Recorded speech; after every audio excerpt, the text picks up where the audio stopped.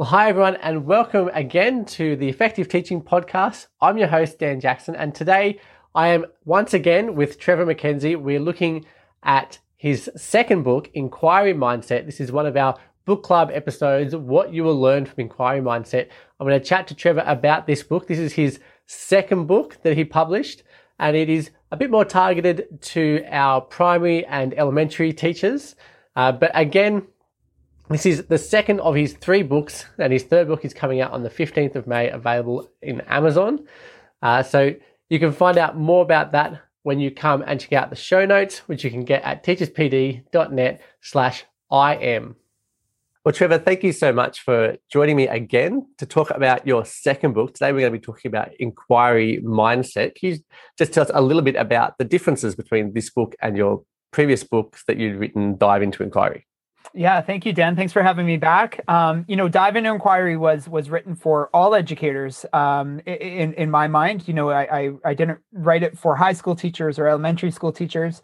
But as I slowly started to see the book get a response, and I started to visit more schools around the world, the hands that tended to go up in those workshops were more from primary teachers or elementary school teachers, which really told me I needed to write a different book for that audience. And there's some amazing elementary educators or experts of inquiry that have been nurturing that community of elementary school teachers for decades, years. And so this book is really an addition to that field of work. Inquiry Mindset really is for elementary school teachers. And with a specific lens on really nurturing our students' curiosities, their interests, and keeping their curiosities at the heart of learning across their learning experience. So when I see them as a high school teacher, their curiosities aren't stifled. They aren't, squelched. They are something that I can leverage at the high school setting, Dan. So Inquiry Mindset really is for the elementary school audience and really trying to bridge curiosity across the student's experience. Okay, and so how do we then do that, Trevor? How do we do that with our primary school students? What's the process that we should be going through? Yeah, well, the process is similar to Dive into Inquiry. I'm a big proponent of scaffolding. I'm a big proponent, of course, of in terms of not throwing our kids into the deep end of inquiry towards free inquiry too soon or too fast. I'm a big proponent of observing students in learning, watching them and listening to them and providing the conditions so that we can kind of harness their thinking, harness their curiosities, and plan learning around what it is that we're observing. So at the primary years, that could look like many things. One rich tool in the inquiry teacher's tool belt at the primary years is the tool of provocation. And how do we spark wonder and curiosity, whether it's with loose parts or a station around the classroom where the station is designed for engagement, the station is designed for students to get talking and thinking and collaborating, and give us an opportunity to observe and watch and document questions and kind of plan next steps. Provocation could be a really compelling image, video. It's kind of funny in the inquiry world, provocation could mean anything that sparks engagement and curiosity, but what follows from that engagement and curiosity is pivotal. Harnessing the students' questions and having those questions kind of shape some of our lesson design, some of our research. What are we going to read? Who are we going to talk to? Who are we going to connect with? Where are we going to go? Quite honestly, physically, where are we going to take our learning to answer some of these student-generated questions? And at the primary years, having students' interests, curiosities shape questions and then shape the design of learning, the next steps, is a key piece of the inquiry mindset. Cool. And so throughout all this, how do your four pillars that you talk about, you talk about these in both books, how do your four pillars then come into this process? Yeah, so the four pillars of inquiry are four different entry points into more personalized learning. Free inquiry is kind of where students experience the most agency, the most space to make some really rich and relevant and authentic decisions around their learning. And the four pillars represent four different entry points for students to get to that really relevant, meaningful, personal inquiry. And so the four pillars, one is exploring a passion, something you're really, really interested in. And, I always have students, especially at the younger years, who have a passion, something that if I were to catch them doing something fun on the weekend, it would be this thing. But sadly, not all of our students have a passion. I think passions require a lot of support from home, a lot of guidance, a lot of time to have this thing turn into something that a student loves. So another pillar is a curiosity. What are you interested in? What are you curious about? What's a question you're thinking about? Given this provocation, where does your mind want to go together? Another entry point, another pillar is taking on a new challenge. All students want to learn something new. And some students, it's learning how to play the guitar. Some students, it's learning how to design a virtual reality landscape, an immersive experience. And that particular entry point, taking on a new challenge, allows students to begin to cultivate a personal inquiry that is rooted in that really deep, honest, intrinsic motivation, taking on that new challenge and learning something for myself. And then the fourth pillar is setting a goal, aiming for a goal. Some students have goals of sharpening a second language. Some students have a goal of fostering, change in the world around them. Maybe it's with regards to sustainability or positively impacting global warming. And these students choose a relevant, personalized goal, and then they plan learning to hit that goal, meet that goal. All four of those pillars obviously reflect a very unique entry point into that agency-rich end of the pool, a personal inquiry, a free inquiry. And that's what we're aiming for is an equitable entry point, a space for all of our students to see themselves in that type of agency-rich experience. So the four pillars, it's a sketch note that actually hangs in my class. It hangs in many of the classrooms I support in inquiry around the world as a visual cue, as a visual prompt to guide students through these equitable entry points. So they're choosing something that is going to be meaningful to them and also relevant to them and then achievable to them. They're going to be able to succeed in achieving whatever it is that they are planning for themselves. So those, in a nutshell, that's the four pillars of inquiry, Dan. Yeah, I really like them too, because even as a teacher, it helps to guide the kind of questions that I ask to get to know my students too. I can ask specific questions relating to each of those pillars, and then I can utilize those in anything that I'm doing with my students. Because once you know that about your student, if you know their goals, their passions, things they're curious about, it enables you to be flexible in the way you design your curriculum so that they can foster their curiosities and help them to develop their inquiry mindsets, as you said. Even in the non-free inquiry processes, they can still utilize and be active in those. Yeah.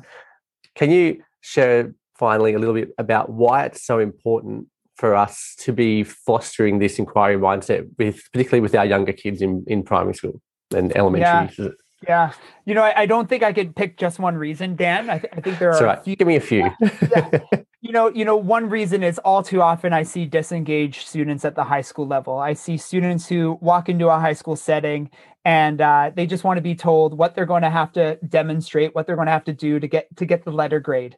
And to be honest, that's just not good enough for me as a high school teacher. I want students to find relevance and personal meaning and fulfillment in their learning. I want them to be connected to their learning. I want them to enjoy their time in school. And those aren't utopic goals or desires from a teacher's perspective.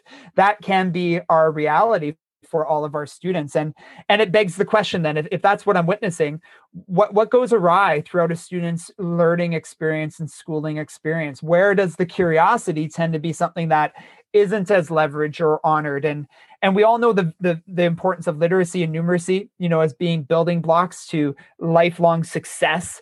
And I think that sometimes that's maybe where there's a fork in the road in terms of how important those literacy and numeracy skills are. I think we as a school of thinking, as a body of educators, need to reimagine literacy and numeracy through the vein of inquiry and through the foundation of collaboration and communication and social constructivism. And we don't learn best by sitting still in rows, being told things or being walked through things. We learn best by learning socially together, interacting with one another, getting our hands into learning, quite literally getting our hands into learning. And so I think that's a big piece as to why cultivating an inquiry mindset is so important, is that students don't learn or lose that ownership over learning and that curiosity. I think another big reason, Dan, is that, it's not just good enough for students to know a bunch of stuff anymore. It's not just good enough for students to be able to perform well on a test. Those competencies that are becoming more and more part of what teachers are exploring as being a part of our role in a student's life are very important. What will be the legacy of our time with our students?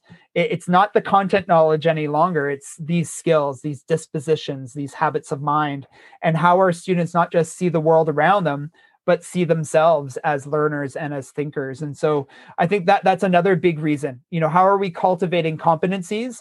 In the inquiry classroom, we are able to sharpen those competencies more often, more meaningfully, and more personally. Students can set personalized competency goals across an agency-rich experience. And so those are a few reasons that come to mind immediately, Dan. It's hard to hang my hat on one, but yeah, those are a few. Yeah, look, I've got to say, for me, the biggest reason why this is important for our students is because it actually develops the skills within them to be able to learn. I think that's really, really important for me because we, as a high school teacher, we often talk about what's going to happen to these kids next. Once they leave school, what are the jobs that are going to exist? Because half the jobs that exist at the moment didn't exist 5 years ago. Social media operator or marketers and stuff, they didn't exist when I was at school because social media didn't exist when I was at school. Absolutely. So these huge changes have happened, and we're like, well, how do we then prepare students for that? And I think one of the best ways we can do that is actually to teach them the processes of how to learn things, which by doing this and stimulating inquiry, it helps students to go, well, when I get hit with a problem, with a challenge, for example, I know how to tackle that. I know how to go about the process of finding out all the stuff around it, to do that research process, to find answers, to test answers, how to use other people in that process. And I think this whole inquiry mindset and your other book too, Dive Into Inquiry, really sets students up very well for life beyond school as well. Thank you. Yeah, and the content is important, Dan. The knowledge is important, but how we go about acquiring that, how we go about exploring questions and curiosities and the unknowns of what the future holds for us. How do we plan for the uncertainties of tomorrow in the classrooms of today? Well, we pose ungoogleable questions. We pose questions that require us to really sink our teeth into them and explore different research pathways to get to the content. So the content's important, but it's not the only thing that's important any longer in today's classrooms. Well, thank you so much for joining me today, Trevor. It was lovely to chat to you again. And I look forward to our next time when we get together, because we're going to be chatting about your brand new book that comes out on the 15th of May, which is another inquiry mindset book, but this time focusing all on assessment. So thank you again for spending time with me. Thanks, Dan. Looking forward to the next chat.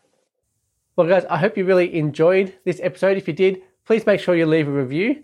And also hit the subscribe button and make sure that you come back next week when I'll be talking to Trevor McKenzie again in the book club episode. I'll be talking to him about his third book that's coming out on the 15th of February. We're going to find out all about it in our next episode. But if you are looking for some links to connect with Trevor, or you want to get the transcript or anything related to this episode, please come to teacherspd.net/IM for Inquiry Mindset and grab all the stuff that is there available for you. Thank you so much.